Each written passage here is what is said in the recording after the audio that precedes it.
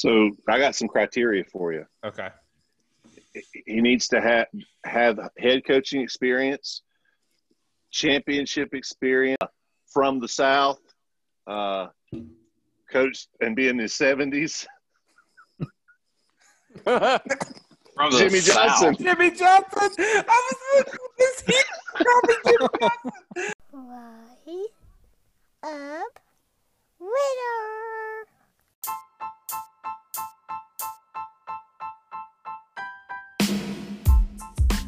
Rise up. Welcome to Rise Up Radar, where we keep the Falcons on your radar. Thank you for joining me, Stan Parker, for another episode. Let's have a ballin' show.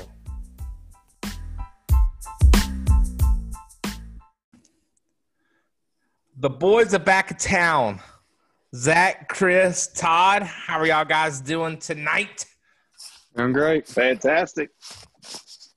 I'm sleepy, Stan. I thought we were going to take tonight off. No. We're back again. No rest for the wicked, Todd. I'm talking specifically to you. No rest for the wicked. That's awesome.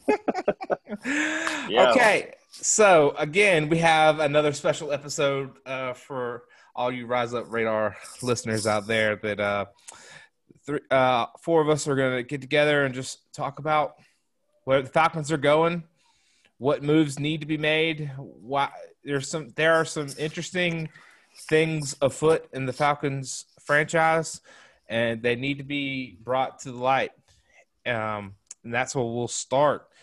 Is the saga of Takk McKinley, I think, is officially over. I think the final chapter has been written, but it's a very strange story from start to finish, and it kind of leaves the door open to, did the Falcons botch this interaction? So just kind of paint the picture again for those who don't really know or care. But so Takk McKinley goes on Twitter. Takk McKinley's been hurt. He was a healthy scratch right before the trade deadline. They were using him as trade bait, and he did not get traded. And Takk McKinley went on Twitter and said, "Hey, the Falcons are clowns," with a clown emoji, for not trading me, because last year when I requested a trade, they refused to trade, and then this year when I requested a trade, they got an offer and refused to trade again. And Raheem Morris said he will be dealt with, and the next day he got waived. So he got waived, and so you lose they use compensatory pick or whatever this is, but there is some incentive for keeping him around.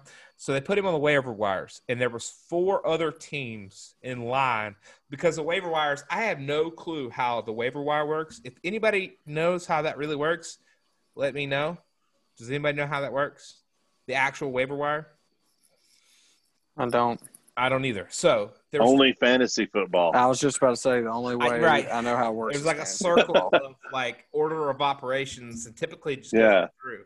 But because our PPR league it's pretty simple. You see a guy, you add him. So anyway, in the NFL, there's a whole process to this. But there were teams lined up to get him. Teams like the 49ers, the Chargers, the Seahawks, and the Bengals all wanted Takk McKinley. And the Bengals ended up signing Takk McKinley.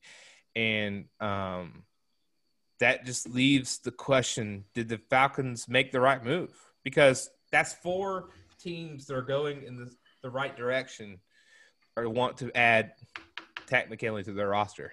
What does that say about that? Well, I'd say this. It's concerning if there was a team that wanted to make a trade and we didn't, and then we put him on waivers. And like you, I don't understand all the legal side of it and how it benefits us. But so if you're relying on a player like him to be the anchor of your defense versus you already have a strong defense and he's going to be a complementary player to it, that's a whole different ballgame. So, Yeah, I don't know the logistical side of it, just like Chris was talking about. So, I mean, in years past, obviously he's dealt with health issues. He hasn't been healthy It's and college. just I mean, really college. just right, and just hasn't. I mean, obviously didn't live up to his first round status, and so if it's less headache, just looking at it, small picture, I guess it can be beneficial for the Falcons, but it's hard to really speak on when you don't really know me personally, I don't really know the logistical effects of it. So I don't really have a strong opinion on this one way or the other. To me, Tat McKinley just became a big drama king or queen the last couple of days that he was with the Falcons. I really don't care one way or the other. Let's just move on and get going. Go with the next guy. I would have trouble keeping a player that called my franchise a clowns.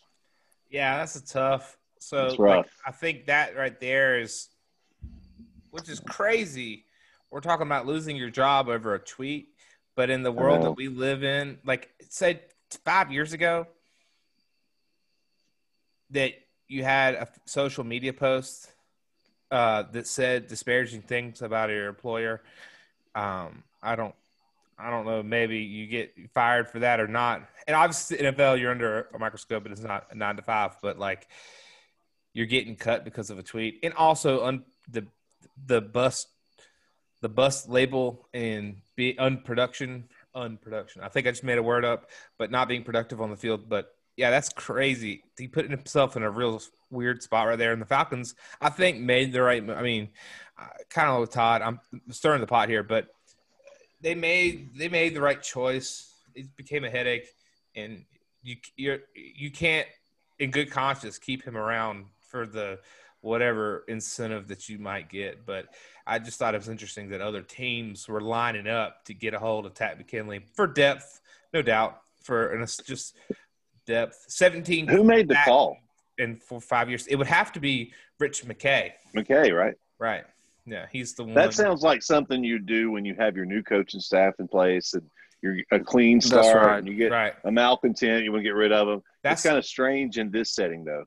right. And but so I think that speaks volumes, though, for I think the fact that it's almost like the Falcons may have just been looking for something to get rid of him. Just again, maybe because of locker room issues, or just the sheer fact that again he just didn't perform.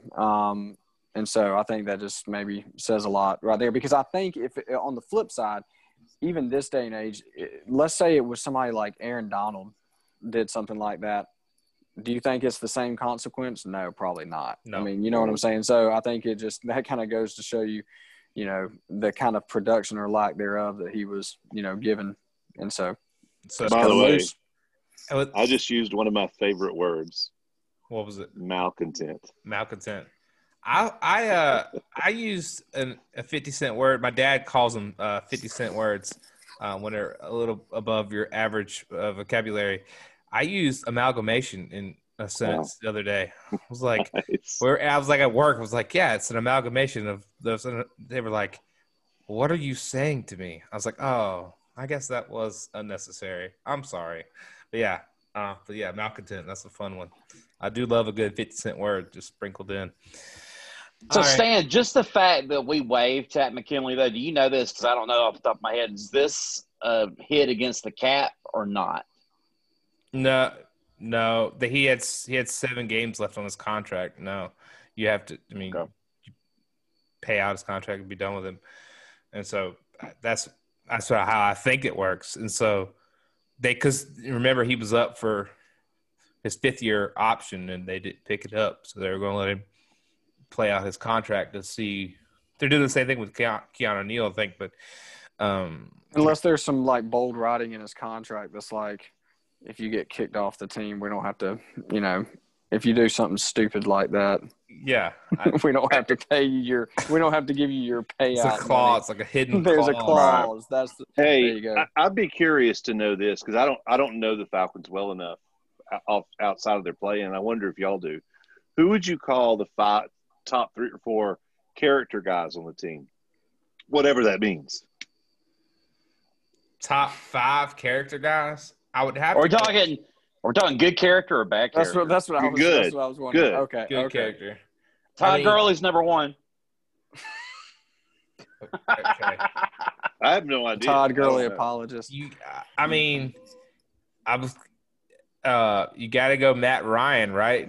So Matt Ryan's the leader of the team. He does a lot with, outside of he had twins relatively recently, and they spent a lot of time in CHOA in the NICU. Really? Yeah, and he's donated a lot of money to CHOA. I think you'd have to also say Julio. Julio. I think definitely Julio. I think Hayden Hurst too. I think him and his mom have like a organization or nonprofit for like suicide awareness and mental health or mental health issues. So for sure. Yeah.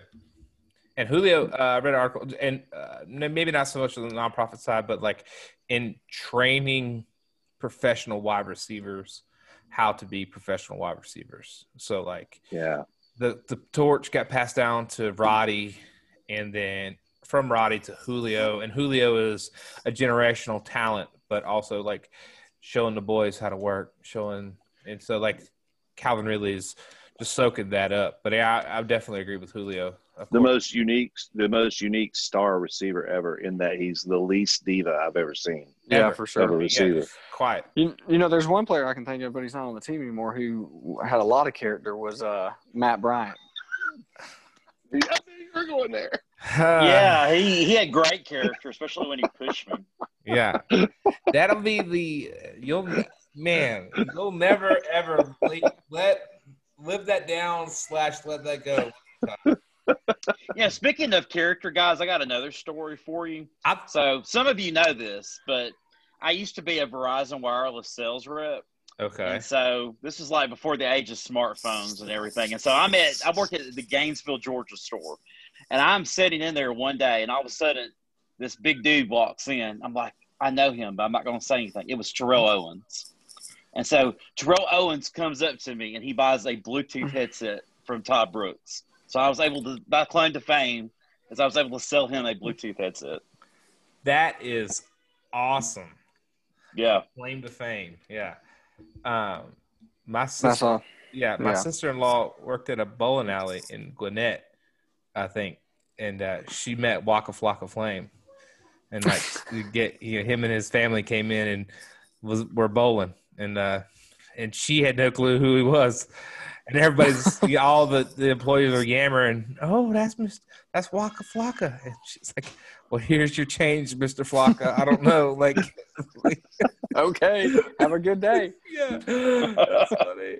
I always see. So we're here in Athens. I'm thinking of like driving around the town, like how many like notable athletes I've seen that will be NFL players or NFL players or whatever. So that's pretty funny. Yeah, and I know that T.O. is perceived as a jerk, but from personal experience, I just want to say that I think T.O. is much less a jerk than Matt Bryant was. There it is. I knew that was going to come back around to that. So. Yeah. Oh, another character guy I was thinking of would be Ben Garland. Did a lot of stuff with the Army, but he's no longer on the team. But he was swing tackle. But we haven't named any defensive players. I don't know if you've noticed that. So, is that a problem? Keanu Neal a character guy? No, he went to Florida, so he's I agree with Todd. I was just about to say the same thing. Well, there you go. I can't believe that. I feel like Ricardo Allen. I feel like I've heard some good things about him. I think he's got a real spirit. Yeah. But I don't have anything, specific or tangible. Yeah, I think he'll be the next. If whenever he retires, he'll go straight into coaching. In my opinion, he'll be a position coach and whatever else. But yeah, he's got a real teacher's heart. But I don't know. Were we talking about like, when you say character guys, just like being an outstanding human, or being a leader on the field and off? I just mean like graceful, kind, thoughtful, respectful, positive teammate, doesn't complain a lot, lays it on the line, that kind of guy. I think there's a lot of quiet leadership, quiet character guys on the defensive side. I think Foye, everything I've seen about him has been positive and trying to be encouraging. So, what do y'all know about Grady? I see him on commercials about. I think he donates to the Grady Hospital. He seems like a guy I'd like to know. Yeah, I would definitely take him out and hang out with him. That would be fun. Who would be, which we won't limit it to Falcons players. You give me your Falcons answer and or just whoever else. Who's one Falcon player of any generation that you would want to go just hang out, like, get coffee with? And who would be the next one would be who's any famous person in the world, any generation, alive or not, what would you rather go get coffee or hang out with for a day? Who would it be? I know it's really big, really broad. So I'm gonna let everybody think. I will talk for a little bit. For the Falcons, I would definitely have to go with. I would go with Julio. I think it would be fun, just to pick his brain, and I think he's just like a wise person. I just see him as like. And I would go play basketball. We would just go down to we would go down to the YMCA and we'd go play basketball. Or skip the coffee, go play basketball. Right, and go play catch or something. That would be fun. And then a famous person. I think Arthur Blank would be fun, just because of all of his. I mean, maybe not fun, but like all of his knowledge and stuff. Oh no, you know what? Someone like interesting like Joe Rogan or Matthew McConaughey or something like that. One of those guys. I got mine. Deion Sanders. Oh yeah, prime time. I'd love to hear his stories. Chuck Smith. I love him. Chuck Smith would be fun. Yeah, and then just anybody celebrity. Yeah. Phil Mickelson. Oh. He's my favorite. He's my favorite athlete of all sports of all time. Even though you don't think of a golfer that way, he is. And like just celebrity, not a sports guy. Bing Crosby. Bing. Oh, yes. Okay. Kicking it old school. Back when you were a kid. Right. I was alive when he was alive. He died right around the same time Elvis did in 1977. Oh, okay. All right, Todd. I think the same month. Same.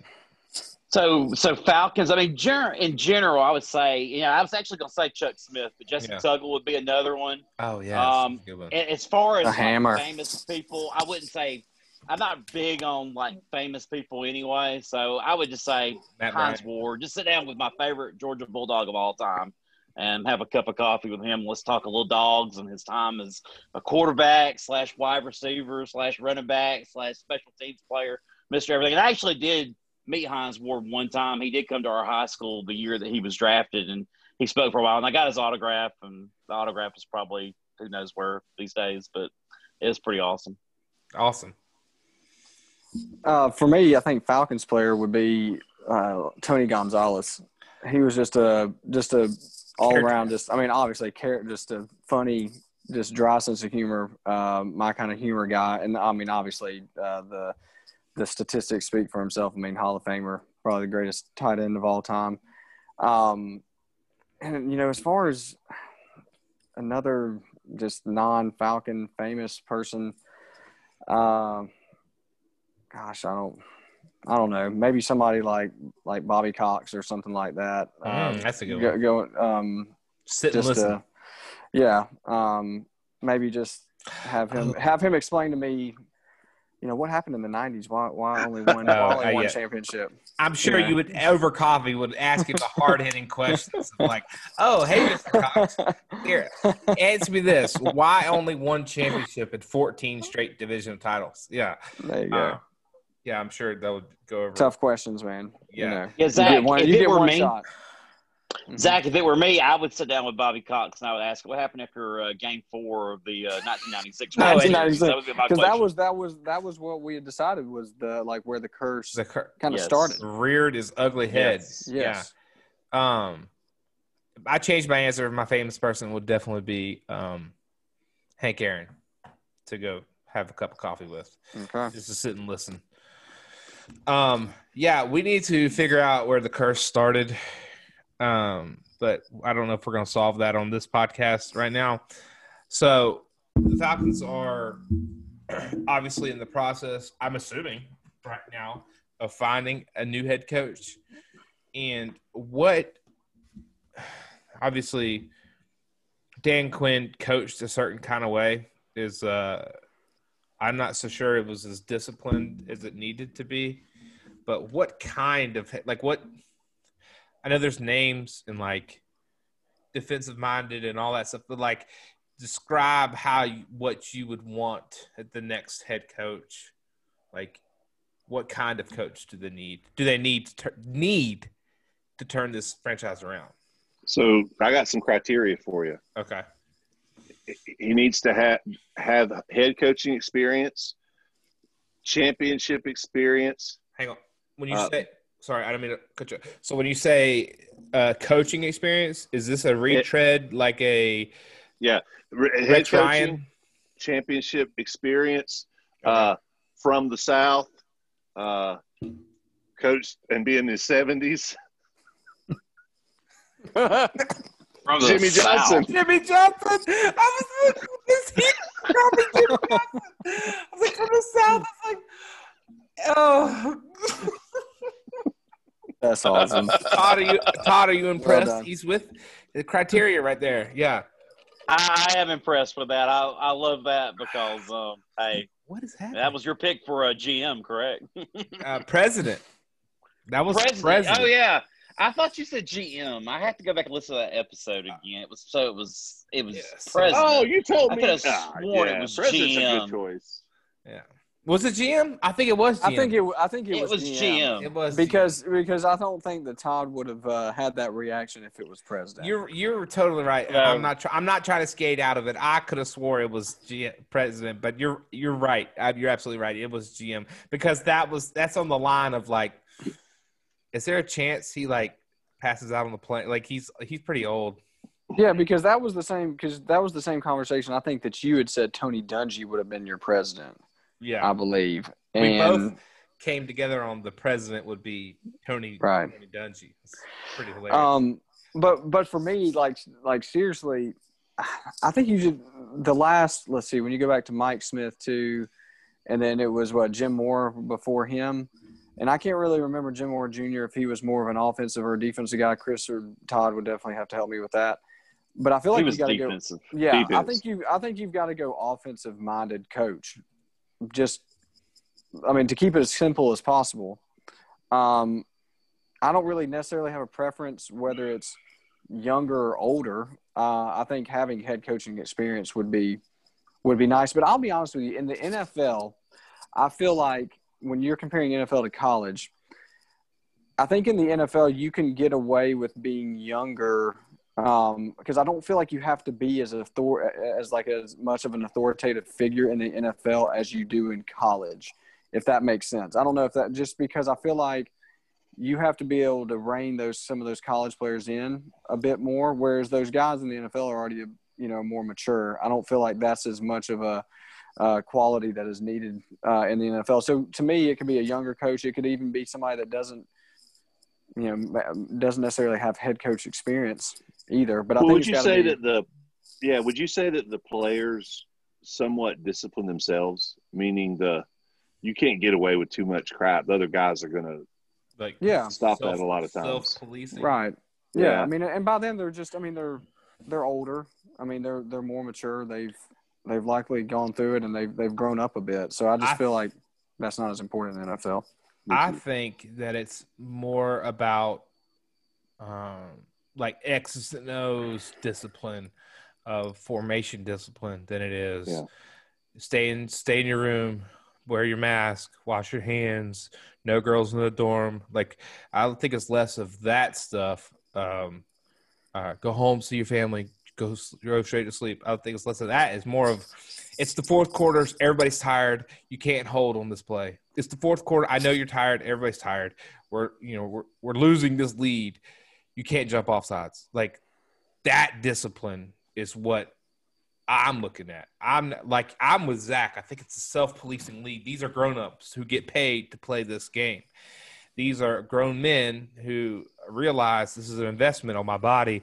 I need that kind of thing. But I think the X's and O's discipline of accountability of your job is to block this guy. And when you don't do that, we lose. So don't do that again. Like sitting in a room, like I'm going to look you in the eye and tell you in front of 53 other people that you did not do your job. And so like that directness, I'm not so sure in Dan Quinn's 6 years ever took place. I mean, but that discipline is what I'm looking for. I'm looking for a little more accountability. I don't know. I'm with Zach too on it should be offensive minded, and the reason why is I don't want a defensive minded coach who has to also be head coach. Mm-hmm. I want them to hire a defensive coordinator that can just focus on that defense. Yep. And let the offensive guy be the CEO. Yeah, I'm all for an offensive guy too. You know this, but listened to the show before. I have a name in mind. I don't necessarily fall in that group where it has to be an experienced head coach. I don't think it has to be that. I just think it needs to be an outside the box guy. Joe Brady's my pick to be head coach. He's not a head coach now, but he is a guy who has quickly risen through the ranks and has done some incredible things with guys that I didn't classify as very talented. I mean, Joe Burrow, for instance. Okay, let's look at what he did at LSU last year. He was at LSU. Joe Burrow was maybe considered a fourth, maybe fifth round draft choice. But in that 1 year, Joe Burrow went from being a fourth to fifth round draft choice to setting records as an SEC quarterback to becoming the Heisman Trophy winner to winning the national championship to being the number one draft pick in the NFL draft. So that to me is enough in 1 year to justify this guy becoming a head coach. Now you see he's with Carolina.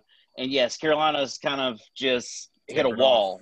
Yeah. But he's done some incredible things with Teddy Bridgewater. Teddy Bridgewater is an average quarterback at best, and he was having his best season ever up to this point. Yep. So, to me, that's the kind of guy. Also, I'd like a guy who's able to handle constructive criticism that can not be so stubborn that they're willing to make the changes. And I'm not one that really falls to this repeat of all these NFL franchises and getting a retreaded head coach. It's happened over and over and over again with less than outstanding results. And the other thing I'm going to say is that the NFL, much like college football, is an offensive league now too. So I think we need a guy that can really keep up with the best offenses in the NFL to lead us into the next generation. I totally agree. I think it's offensive minded. I think it's discipline, holding the team accountable. And with kind of what Chris was describing, Jimmy Johnson, like having obviously success, but success for where he is, kind of what Todd is describing, but not some like I think I'm with Todd about being out of the box, like a Joe Brady or any other the upstart coordinators. Obviously, Eric Bieniemy from Kansas City is a big one. So, okay. And then kind of just along with that is you've got two positions to fill, and which one do you fill first? What's more important to have sooner, a general manager or a head coach? Do you get the vision from the head coach? I mean, it's like the chicken and the egg. Which one do you replace first? What do you think, Todd? I think the general manager is more important because the general manager is more likely to survive a coaching regime, obviously than the coach surviving a general manager regime. You see it in the NFL over and over and over again where the GM comes in, they hire the head coach. Head coach is around 2 or 3 years. They have a losing season for 3 years in a row. Head coach is out. General manager is responsible for hiring that next head coach. And then usually if that next coaching regime doesn't work out, then the general manager is out. And so it starts with the general manager. He's got to be a guy who can be on the same page with the head coach, draft the players, but the head coach has got to coach them up. Yeah, and I would agree with that. And I know that this is going to be a question later in the show. But as far as the I think GM would be more important first, just because then that becomes more – I think then the job itself as the Falcons head coach becomes more attractive if you have a GM there versus one that's not there, because then you may a prospective head coach can then see somewhat of the direction of the team with a GM in place versus without him there. So that's what I would say would be my reason. Where do you think the vision for the team comes from? Do you think that comes from the general manager, or does that come from the head coach? Well, I think that right now for Atlanta, I think right. But I mean, I guess in general, gosh, I don't know. I mean, maybe the head coach, but I think in this situation, it's going to be the general manager because he's, obviously going to be well involved with draft picks, things like that. And, we're talking about an offensive-minded head coach.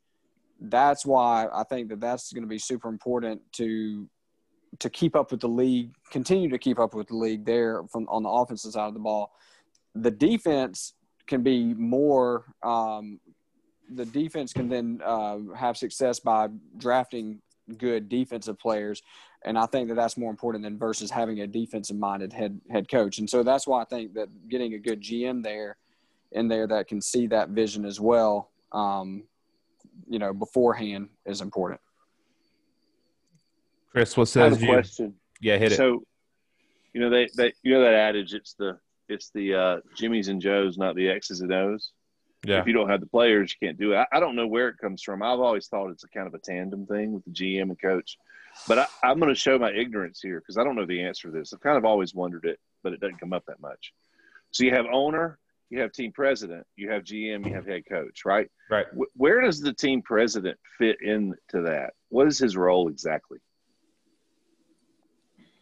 I don't exactly know what he does. He's above. I mean, he's right under he's right under the owner. So, I mean, he just is – I don't exactly know what his nuts and bolts daily role is. So I don't know. Todd, you got any clue? Team president is just a fancy title for I don't want you to be my general manager. That's pretty much it. I don't think it's – I mean, that's Rich McKay. I mean, he was our general manager. He's already cut Tat McKinley for you. So he's already stepped in as general manager once. Yeah. I don't remember him having a lot of success, really. I mean, is it out of he came to Atlanta, he didn't. Yeah. Is it out of the realm of possibility to say that the team vision comes from the owner? No, not at all. Because right. He's the one who cuts checks.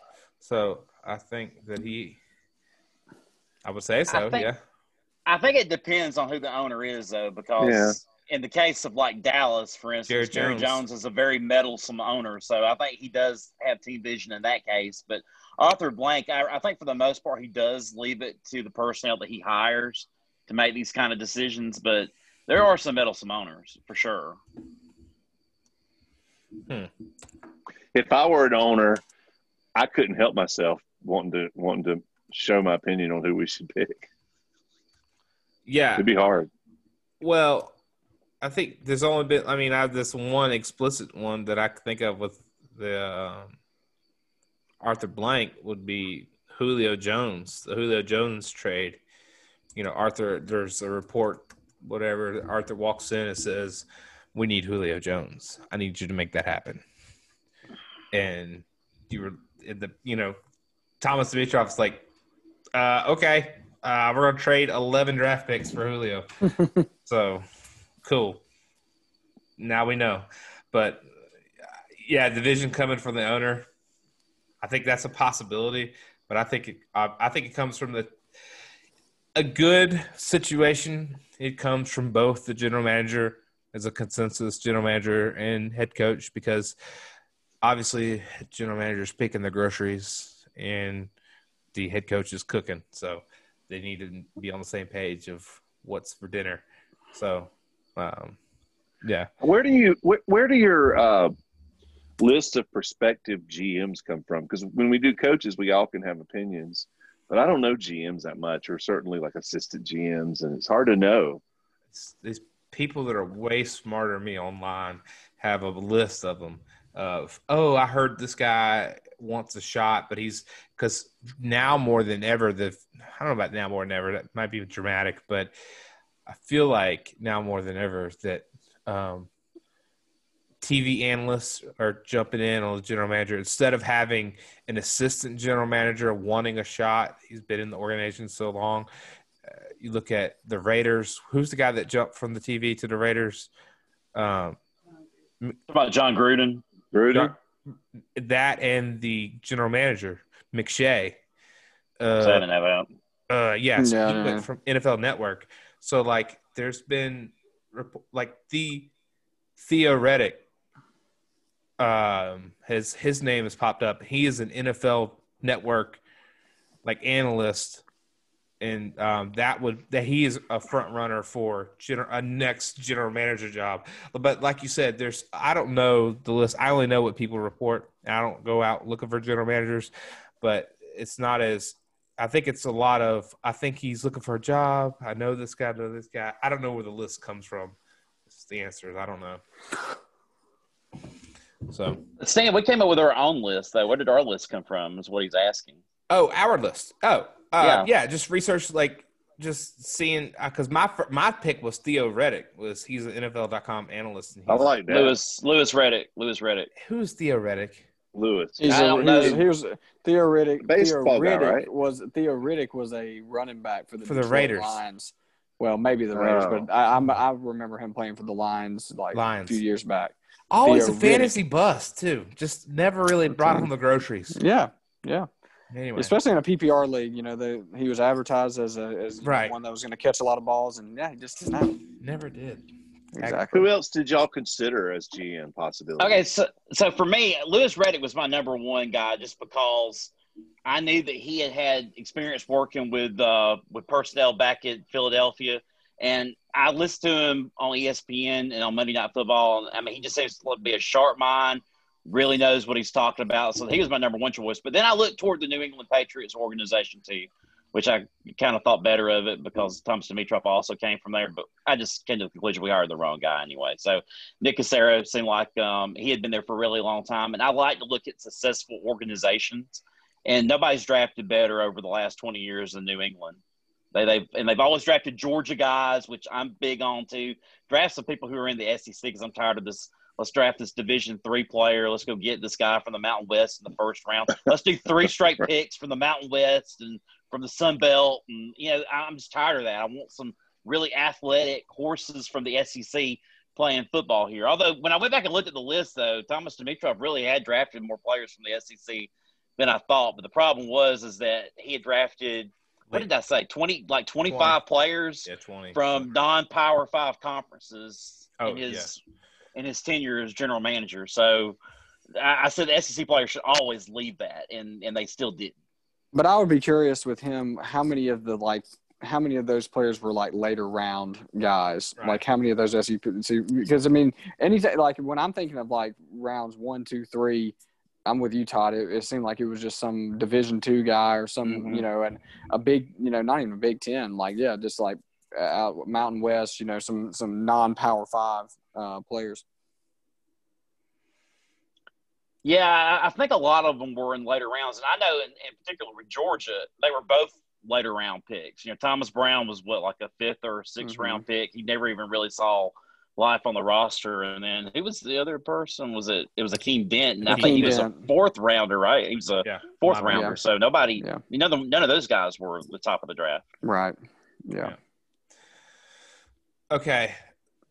So speaking of linebackers for the, just defense in general, just a headline, Foye Oluokun wins NFC Defensive Player of the Week this week. Got his first career sack, led the Falcons in 10 tackles, had a pass breakup, just played an incredible game against the Broncos, really led the charge, and has played himself into contention for the Pro Bowl in all seriousness. And that's saying something on this porous Falcons defense. But the defense in the last 4 games has played better. Not great, but has played better. And the question is, what happened? Because it's one of the most baffling questions. Not only last year. Think of last year. The second half of the year, the first half of the year, the Falcons could not stop a nosebleed. And the second half of the year, they played a lot better. They were top 10 defense down the stretch. And there was no personnel changes. And there was a coach reshuffling of the deck, but no personnel changes. This year is even crazier, which you didn't think it was possible. But in the time of Raheem Morris being the head coach, literally nothing has changed except for Dan Quinn's seat, because Jeff Ulbrich is still calling the plays. and the only thing they've done is cut Takk McKinley. So what happened? I think it's the opponents, the talent, or the opponents are not as good these last few weeks. I think is the main thing, and then the obvious. Chris had alluded to it the other night, talking about how, whenever you have like a coaching change, there's that sort of that initial spark from players. So I think that has a little bit to do with it, but I think it's just more so the level of opponents we've played the last few weeks. Right. We went through that list the other day and was pretty much the bottom feeders of the NFL: the Vikings, Broncos, Panthers, and who? We played the Panthers twice. And we played the Panthers twice. Yeah, Panthers. And Detroit. Yeah. So there you go. Also I think that they're probably a little more relaxed because the pressure's off when they fired Quinn. There weren't a lot of expectations, and so they're probably playing a lot freer. Yeah. Having fun even more. Yeah, I would say that they were just excited about Dan Quinn getting out of town, and they were just ready for a regime change themselves. I think just the new coach inspires them. They wanted Dan Quinn gone. I'm going to challenge you on that a little bit. Do you really just in all seriousness, like whenever he left the room and he was gone, they were like, "Whew, glad he's gone." Like, do you really think they were like that? Yeah, I do. I know I was. So I'm sure they were too. That's different. You're an armchair quarterback, man. That's I mean, these guys are playing with Dan like every day. Like, that's a lot different. That's their coach, man. Do you really think like Grady Jarrett, like when he closed the door for the final round, was like, all right, whoo, we got rid of Dan Quinn, baby. Who's next? Well, you lose that much and you have Coach Bro. That stick can get old quick. Yeah, I'm sure his rah-rah kind of attitude with pros doesn't always go over well. I don't think. But I don't know. Yeah. I mean, I think, and maybe it was just the stuff that showed up in like the articles, newspaper. But I mean, I think that he was well respected by the players, even some of the leaders in the locker room. Grady, Dion, Julio. So I don't know if they were necessarily like, that reaction that Todd was talking about, but I'm with Chris too. I think at some point it just kind of gets. I mean, it's one of those things. It's like it was like this past weekend when Georgia was playing Florida. I don't mean to bring this up, but it was like Stetson Bennett threw that interception, and everybody was like, "It's time! Like it's time to, okay, you got to make a change." You might, and because everybody loves him. Everybody on the team loves Stetson Bennett, and nobody faults him. But you right. You're not blaming him, like you're. But sometimes you just need some, just something new. So unlike Stetson, though, everybody does fault Dan Quinn. That's right. I was going to make that. I was going to go ahead and just clear that up, make that distinction. It is definitely Dan Quinn's fault. Yeah, right. Yeah, he wouldn't take responsibility for bad decisions. He'd say, "I'd do it again." Come on, dude. Doubling down. That's just that's part of being stubborn. That's a head coach trait. I mean, I don't. That's you get. I mean, what's his name? The guy that blew 2 Super Bowls. He's got 2 on his resume. Kyle Shanahan. He's notorious for being arrogant and stubborn. Yeah. I mean, that's just a head coach trait. That's true, I guess. You get the bull with the horns. So, but Sam, the only person that's going to remember that though at the end of the day, or like the only group of people are going to be Falcons fans. Like everybody else who watched the Super Bowl, they're not going to remember Kyle Shanahan was the offensive coordinator. They're just going to remember he was the head coach of the San Francisco 49ers. They're never going to remember that. I will tell you this though. Okay, so let's go back to that really horrible moment against the Dallas Cowboys where it's like I mean, don't you think their players are laughing at Dan Quinn after that decision? I mean, they're like, this guy's an imbecile. I can't wait till he's gone. I'm just not going to say it publicly. I mean, come on. Well, how did they not know the rule? I mean, even if your coach doesn't warn you. Yeah. So you're saying you wouldn't put that on Dan Quinn. You're going to put that all on the players. Yeah, no. I'd put it on Dan Quinn. But the fail-safe from having a moron coach is that at least the players should know what to do on their own. How did both fail? I mean, how did both fail? I can't. They've been playing. These guys are professional football players that are 30 years old. They've been playing football since they were like 7. I'll tell you what. Quarter of a century of experience. It's like, just get on the ball. It's the curse.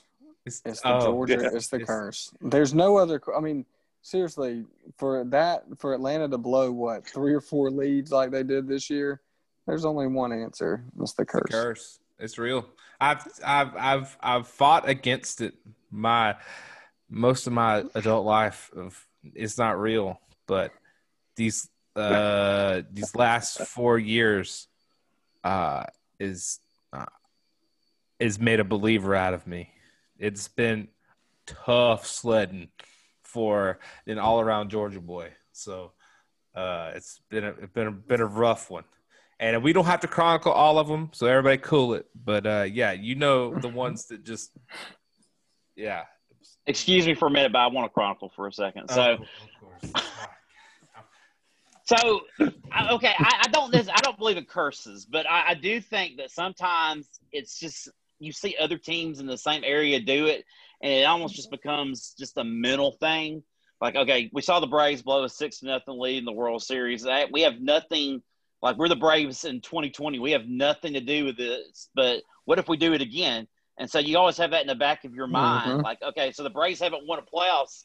They didn't win a playoff series for almost 20 years, but it was in the back of their mind.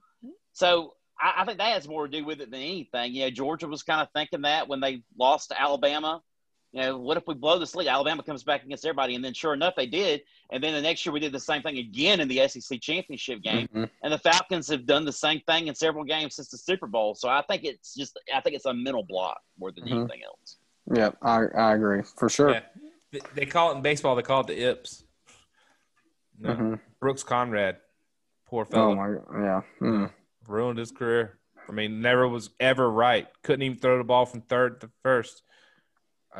So anyway, so moving on to our next question here. It's kind of the last question of the day. It's Zach kind of talked about it a little bit too. That how attractive is this Falcons head coaching and general manager vacancy? How attractive is the Falcons team? Because I've got a list of potential teams that will have vacancies, and I made it a big list so we'll have a lot to talk about, and I projected a lot because obviously the only 2 vacancies right now are the Texans and the Falcons, but moving forward there will be more. Clearly, I would say what I have on the list is Falcons, Texans, Jets, Jacksonville, Lions, Chargers, and Vikings.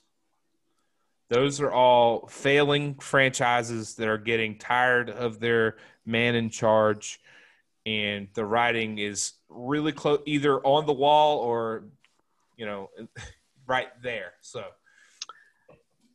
okay, I'll go first on this, and you're not going to like my answer. I think the Falcons' job is just right above the Jets' job on this list, and I think the rest of the jobs are more attractive. Jacksonville's got a nice young Bates.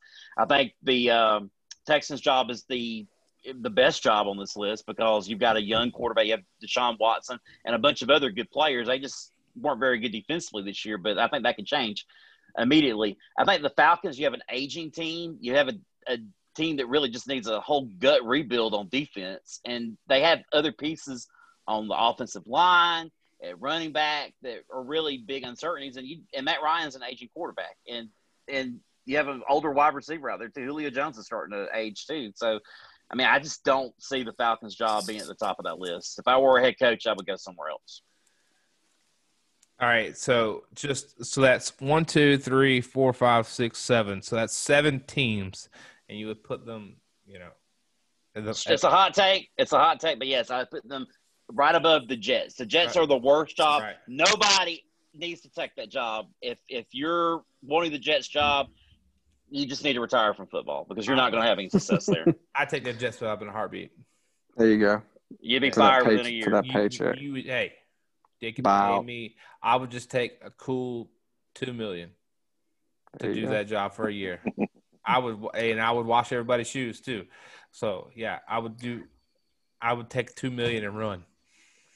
But I wouldn't live in New York. I would live somewhere else. But yeah, I don't necessarily. Where would you live? Not in New York. I would commute. I don't know where they. I'm go find somewhere out in the country to live. Syracuse. Traffic's pretty bad over there. Man, Syracuse is a long ways away from New York. New Jersey. I mean, that's on the other They side. play in New Jersey, yeah. The Jets play in New Jersey, but man, Syracuse is in Maybe upstate New York. Upstate, That's a long ways away. That's like a That's Amish 6-hour country. drive. Oh Yeah. gosh. I mean, he was just adamant he didn't want to live in New York, so I was trying to give him somewhere. Here's what you can do, Stan, though. You can always take a houseboat. flight to the stadium and you can parachute in on game day. There you go. So Absolutely. as far as attractive jobs go, Jacksonville is not more attractive to Atlanta because they're just not seen as a winning program and the excitement level and fan support and all that. Of course, the Jets are below, but here's the thing about the Jets: New England's fallen off of the top, right? So, do you believe Buffalo or Miami are going to seize it? I think it'll be a little more open if you get some pieces. Although I'd put the Jets at the bottom. It's not as bad as it used to be. Minnesota, it's freezing cold. Detroit, Matthew Stafford's kind of an aging quarterback too, and they're not seen as a team that's had success, never won a Super Bowl. I feel like Atlanta, because of where it is and because the offense is so stinking dynamic and it's an offensive league, would be right below Houston probably because Deshaun is young and he's got a lot of potential. But I feel like Atlanta's somewhat attractive. Plus, we've been, it's not like Atlanta used to be. They don't think of us as a losing franchise anymore because of the Super Bowl run and because of our offensive skill positions, I think. But I'm an optimist always. Well, yes, always wanting those Falcons wins for sure. What about you, Todd? Where do you see Falcons on these lists of seven teams? You want the list again? Todd or Zach? Oh, Zach. I'm so sorry, Zach. I already went. Yeah, sorry. I don't think I really know where specifically I think the Falcons would fit on the list because I think it could sort of be fluid. Again, going back to my point about the GM, obviously, yes, Chris alluded to the offense. That makes the Atlanta job attractive just because of our offense. But, again, I feel like if you bring a GM in there who has had experience and kind of especially one that drafts well, kind of like Todd was talking about with the guy up in New England, if you know that you have a GM there that's going to meet those needs, which we all know what the need is, defense, I think that's why getting the GM there could then elevate that the Atlanta job as far as like a attractiveness, I guess is the word. So that's again just going back to my point there. Just somebody that is going to address the issues that are at hand. The offense isn't one. Can definitely help make that Atlanta job more attractive. I don't know where I'd put it on the list, but I mean, who's more right, me or Todd? No, middle of the pack is what you're saying. Yeah, I would just say probably middle of the pack, but it could be. I mean, again, it's fluid. If you get a GM in there that's that doesn't have that experience and doesn't draft or hasn't drafted well in the past, then no. I mean, it could be like Todd said, right down there where the Jets are. Am I right in saying Arthur Blank is pretty well liked around the league? I think so. Yeah, I think so. That could be helpful too. That he's an owner that's well liked, unlike some that are meddle too much. Well, that are just poorly run. Just don't like stupid decisions and just a poorly run organization. I mean, the Jets have been a dumpster fire for the better part of 2 decades. So I don't remember the last time may have been the Minister of Defense last time they were relevant. Although Rex Ryan had a couple runs with them, but like it's just not a well-run organization.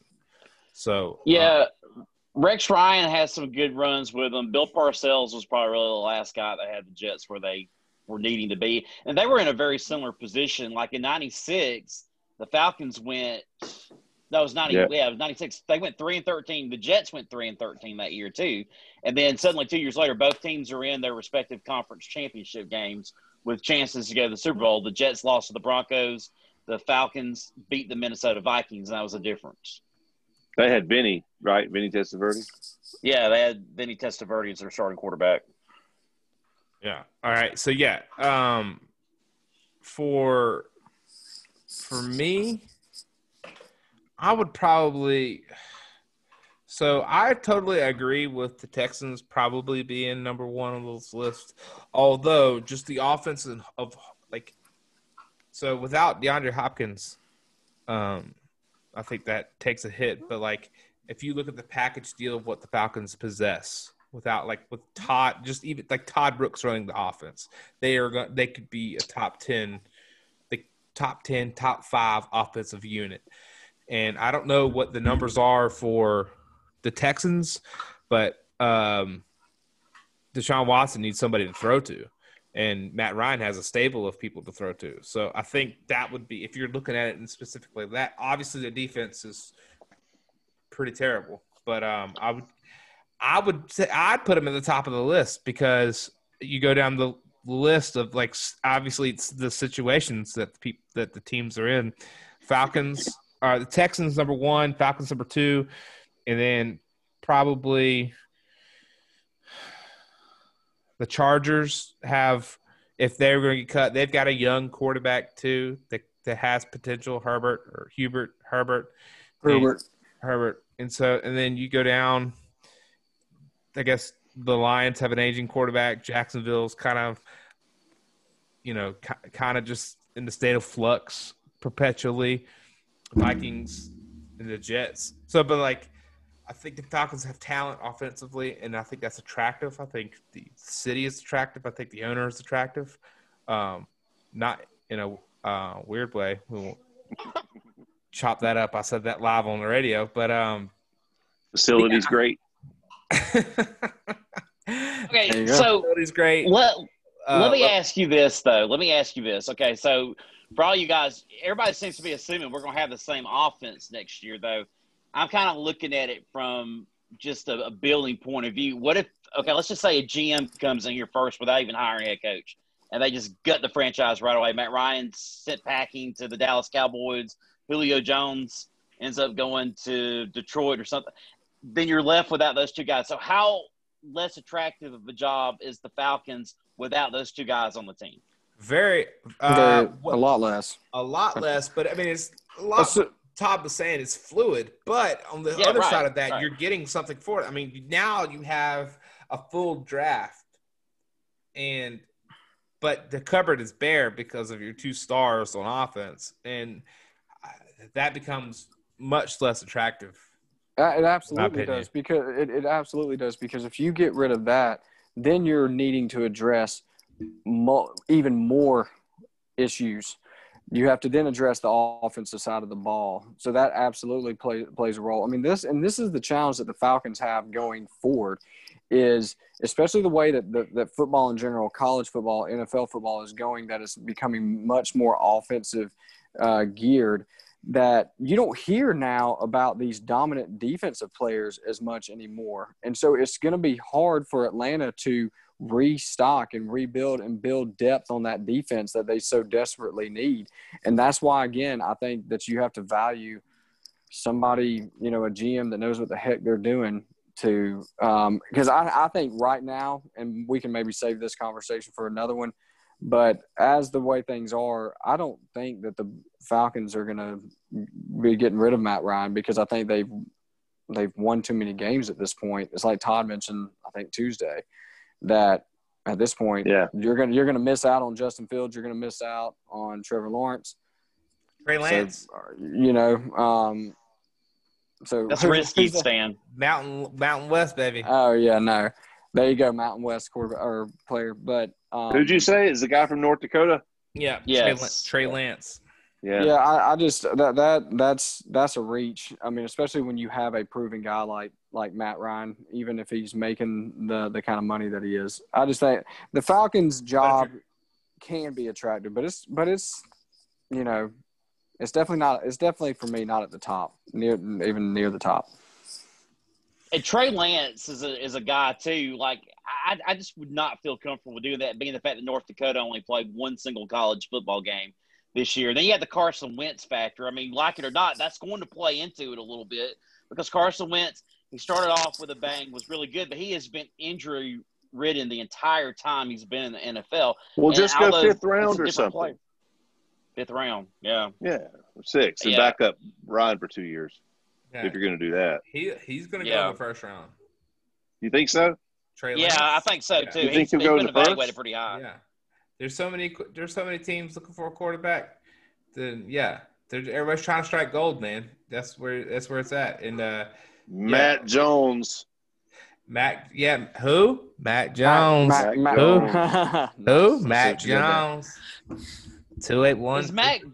Is Mac Jones eligible this year though? I don't even know that off the top of my head. I don't think so. I think he's a sophomore. He's a sophomore, yeah. No. He's been there the whole time. I think he's a senior. Yeah, he's eligible. Even if the whole deal works out that they don't like if they not lose eligibility, but what were they talking about? Get an extra year. Extra year. He's still eligible. I think he's at least maybe he's a redshirt junior. He's at least this is his 4th year. Yeah. He's played 3 years, so he's eligible. He played in 2018 just a little bit. He passed for 123 yards. So, he's eligible. Oh, but Mac Jones, you stick him on the bench. Wait for Trask. Trask. Look, Mr. Florida Gator, I don't think so. I don't want him. Man, listen, if he can throw that pigskin, he can play for the Falcons, baby. Yeah. There aren't that many guys at the college level that are going to translate.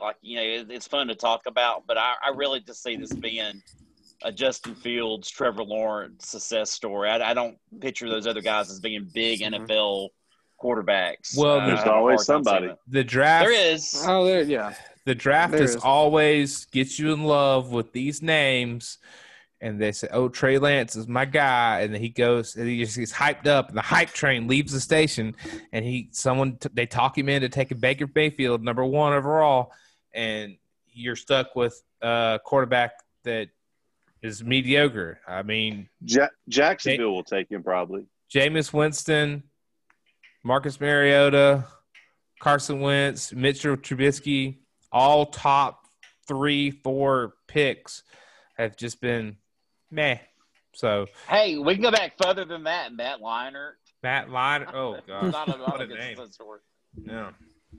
Oh, what's the big guy from LSU? What about Jason White? Does anybody remember him from? He won the Heisman, didn't he? Yeah, Oklahoma. So whatever happened to him? Yeah, where did he go off? I don't even know. I think he went to Minnesota, if I believe. That sounds yes. He went to Minnesota, and I correct. think he was injured almost the entire time, and never really could just stay healthy. I think that was his biggest issue. Jamarcus Russell. That was probably one of the worst draft picks of all time. You're talking about a guy who was just an overall bomb. I would probably rank Jamarcus Russell as the biggest NFL bust ever. There's Tim Couch. He had too much perp drink. Dude, the funniest story about him, there's one of my favorite stories of all time about him. Have y'all heard the DVD story about him? No. The coaches were like, I don't think he watches film, but he swears up and down he watches film. And so they were like, all right, cool. So we're gonna send you home some film this weekend. We're gonna install some new packages. Come back Monday, ready to rock and roll. And he's like, okay, cool. Here are the DVDs. So he goes home, does what he does. Monday, they're like, hey, what you think of the plays? It's like, oh, man, great plays. Let's run a couple. Get onto the line, and let's run a couple. The coaches all got together, and they gave him blank DVDs.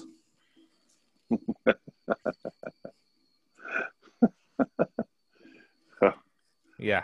So, that's bad. But they didn't do their homework. Todd's right. It's the worst. He could sling it though. He could sling it though. He could. What? I mean, he could throw 80 yards. Yeah, he didn't know which 80 yards it was going. Yeah. You gotta be able to throw to the jerseys on your own team. I mean, Tim Couch is another guy that comes to mind. He's supposed to be this great savior for the Cleveland Browns franchise, and he played for a couple of years, but he never really could do anything. But great not college nearly as big of a bust. Kentucky? Did he go to Kentucky? No. Yeah. Jorgens Russell is definitely the biggest bust ever. You know who Tim Couch's offensive coordinator was under Hal Mumme at Kentucky? Mike Leach. Yeah. And all his passes were 5 yards. That's all they were. It was Dink short dunk. little passes. Yeah. Dink and dunk, yeah. So he wasn't an NFL guy. He threw down the field more than you think he did, though. A little bit, Watch but, yeah. tape of it. He was a good quarterback. I just He never had really some felt success like in the NFL, though. His first year, they won some games. I think. Yeah, but not because of him. And they were terrible their first year. I think they only won 3 or 4 games. I had to go back and look because I think 99 was the first season of the Cleveland Browns resurrected.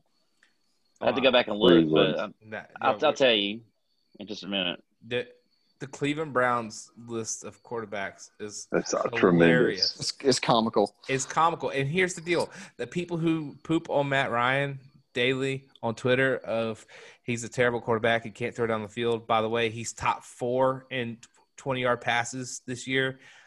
He's top 5 in pressure escapes on PPF. I was digging through PF or what is it? PFF? No. I was digging through Pro Football Focus. PFF. I was digging through. Look, I got a question for all y'all. Here's the thing about Matt Ryan. When he throws the long ball, even long outs, the eyeball test of his throws, every one of them looks to me like they've gotten away from him.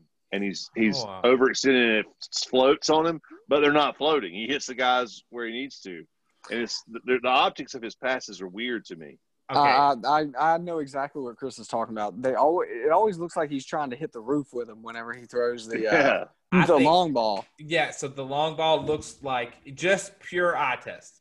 Not success rate, but pure eye test. It looks like he puts too much air under it. Mm-hmm. And there's been multiple occasions, it won't show up on the stat sheet, but there's been multiple occasions that the Julio Jones, which is half cheetah, has to stop and slow his speed to catch the ball, to come back to the ball, because he can't air it out enough for Julio.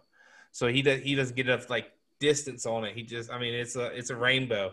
And so yeah. Even his outs are like that sometimes though. They just seem to come off his hand with an arc. But, they do a lot of those deep outs, and it's those ones that they throw across the field. They're not like to the near side. And so he's throwing it might be a 15-yard out, but he's having to throw it 40 yards. Type of thing. So I know what you're cross the saying. hat. Yeah.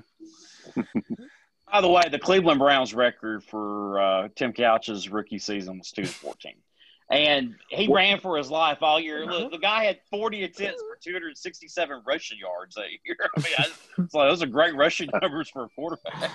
Man.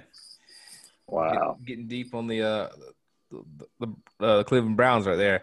Okay, so we're going to wrap this thing up. I have no clue how long. I did not start the timer, obviously, guys. I want to say something. You never asked if we wanted to go to a game this year. You never said that. Oh yeah, I skipped that question, didn't I? Hey, do y'all want to go to a game this year? No.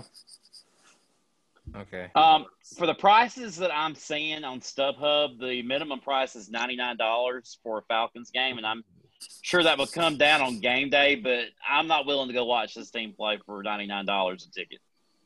Chris, do they have a non 1 o'clock game on Sunday? Because I can't do those because of church. Yeah. Unless they're playing on the west, not unless they're playing on the West Coast, not in Atlanta. They're done. They have one Monday night football game, and they had one Thursday. They've already played their Thursday night, I think. And they're not good enough to play on Sunday night. I think they have no. I think the Saints are a Sunday night football. No. It's 1 o'clock. They have 3 games left, and all 3 are at 1. Yeah, so I'm out. Well, there you go. So the answer is no, and I think I'm with Todd. if we had a group together with the boys and we were all have been tested, that we could all quarantine, like pod quarantine, and go to the game and have a good time. But it's about the company you keep, because I'm a blabbermouth. I'm gonna be flapping my gums to the nearest it'd be fun. socially distanced person. So. Oh yeah, it would definitely be fun. Yeah. It's just not ours this year. Not in 2020. Yeah. No. Okay. I mean, I don't know. I mean, just walking into the stadium too and being around only 15,000 people, I think I'd be more depressed than anything else. I don't even think I'd be entertained by the game. I don't know. That would be me and Karen were talking about that. That I think that would be my scene. I think it would be like a relaxed. I've never been to the stadium, so I think it would be like a relaxed, like introduction to like this is Mercedes-Benz. Can you get up, walk around, do whatever you want to do? Todd's still mad. I mean, the stadium's awesome. It's an awesome stadium. It's I've been there for SEC championship games and Falcons games. I mean, it's really. I've been there for a Garth Brooks concert. It's really a nice stadium. If it was the Georgia Dome, Todd would have been in for sure. Yeah. Well, I mean, I know I have the Georgia Dome in my background right here, but I like Mercedes-Benz a lot. So I just want to go a little retro. Remember the good old days. I like it. There you go. Yeah. The good old days. Because there hasn't been any good days in Mercedes-Benz for any not for. Are you about to bring up the Atlanta United? No, just stop. Just stop. Stop. I'm not. We can just end the show now if we're gonna go down that road. I'm talking about Georgia games, Falcons games. You know, I think Jake Fromm's brother in a high school championship game had something bad happen to him, and Mercedes-Benz. So it's just like no. Well, Georgia did win an SEC championship game over Auburn in that stadium. Though, so that was good enough.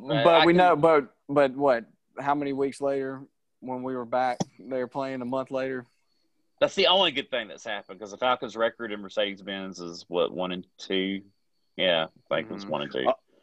I took Jordan to Monday Night Football against the Giants and Saquon Barkley, and the Falcons won for us. So hey, there you go. I have a good memory there.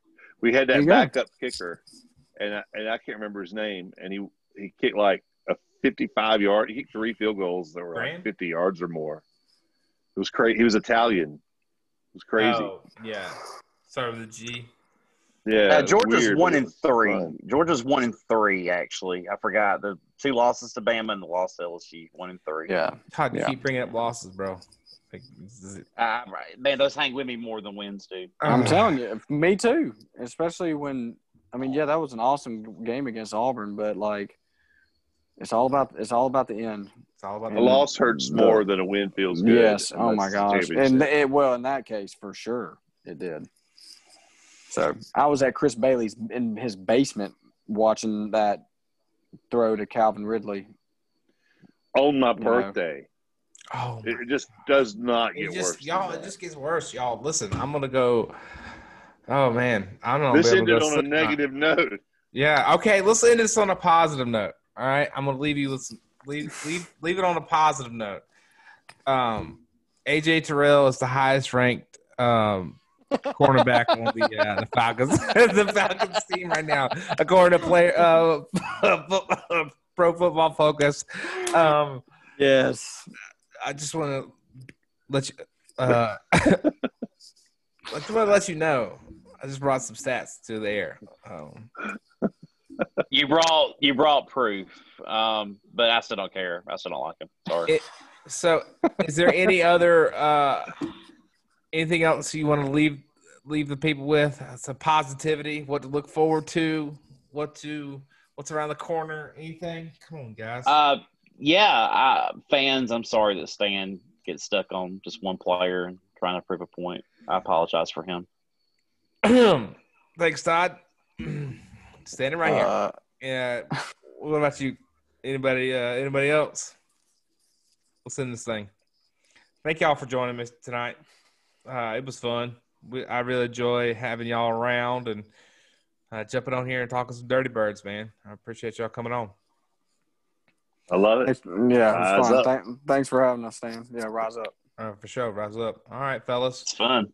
Yeah. Falcons fans, if you like what you heard tonight, go ahead and follow us on Twitter, like us on Facebook, and subscribe to us on Apple Podcasts or wherever you're getting your podcasts nowadays. And until next time, Falcons fans, rise up.